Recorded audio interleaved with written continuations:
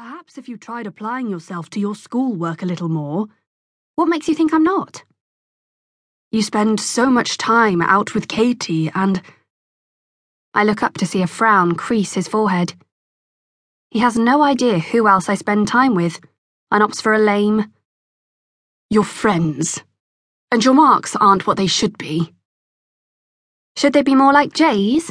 I say, changing a 4 to a 7 in my last answer. Now it just looks like a weird Chinese symbol. Robert rubs the gap between his eyebrows with 2 fingers, a sure sign he's sick of the conversation. I don't want you comparing yourself to him. We all know why. Robert might have the perfect son, but Mum certainly hasn't got the perfect daughter. I write over the 7 again. It looks even worse now. By the time we dropped Lola off at her school and pulled up near the front of Kingsway, I've done enough to get by, although I'll get some snarky comment about presentation when I hand it in. I tell Robert that I'll be going round to Katie's after school and open the door, swinging it straight into some boy walking past. Sorry, I say once I've got out and slammed the door shut. No worries. It's Aaron Tyler, the new history teacher's son.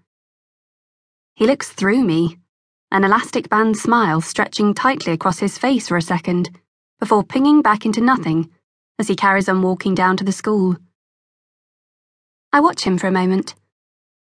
He's quite fit behind that tucked-in shirt and perfect-length tie. Anyone else would get flack for looking so smart, but there's something in the way he wears it that stops anyone, even the basketball boys, from taking the piss. He only started this term, like his dad did, and there are plenty of rumours about why Aaron Tyler's moved schools halfway through his GCSEs. Gideon reckons he's gay and got bullied. I reckon that's just wishful thinking. I asked Katie what she thought, but she wasn't interested in why he'd left, only whether she was in with a chance. Although I know she Googled him after that to see if she could find anything. She didn't, but, knowing her, she wouldn't have bothered reading beyond the first page. She's not that interested in him.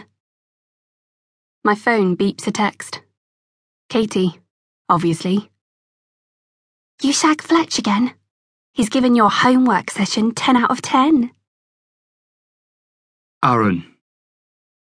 Like the over-enthusiast he is, Dad signed up to champion Kingsway's healthy eating initiative, and so I, as his son, must set an example and choose one of the flavourless concoctions offered up in the school canteen.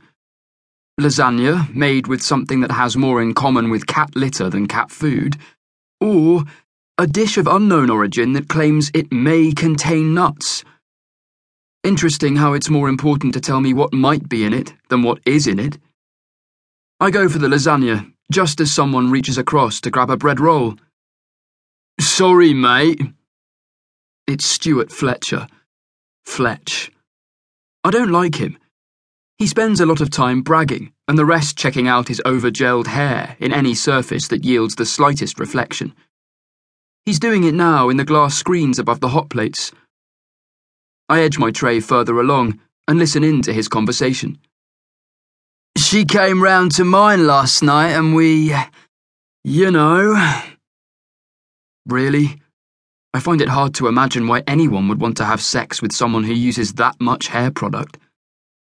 Top marks! His tray wobbles, and I catch his bread roll before it lands in my lunch. I hand it back, but he's too busy telling his story to notice. Not a surprise that Hannah Shepherd knows how to have a good time. Hannah Shepherd.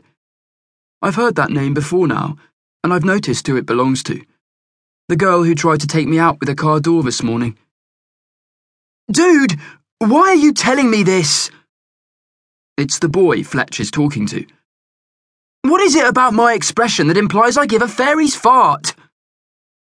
I glance up to see a boy from my class deliver a deadpan, unimpressed face. I catch his eye, and he winks so fast that Fletch misses it. As I stand and look for somewhere I can read my book and deter anyone from talking to me,